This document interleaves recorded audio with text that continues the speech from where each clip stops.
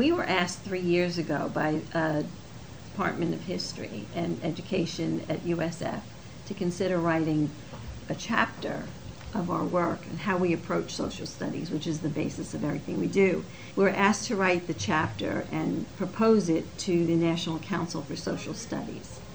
We were chosen. We're chapter 5, and it goes from how we approach social studies from the early childhood years through to the 8th grade.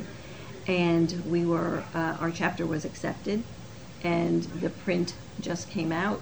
And I think it's awesome reading, explaining exactly in layman's terms what we go through to get our children to understand very difficult concepts. And there will be a link through this podcast on where you can read it if you're interested.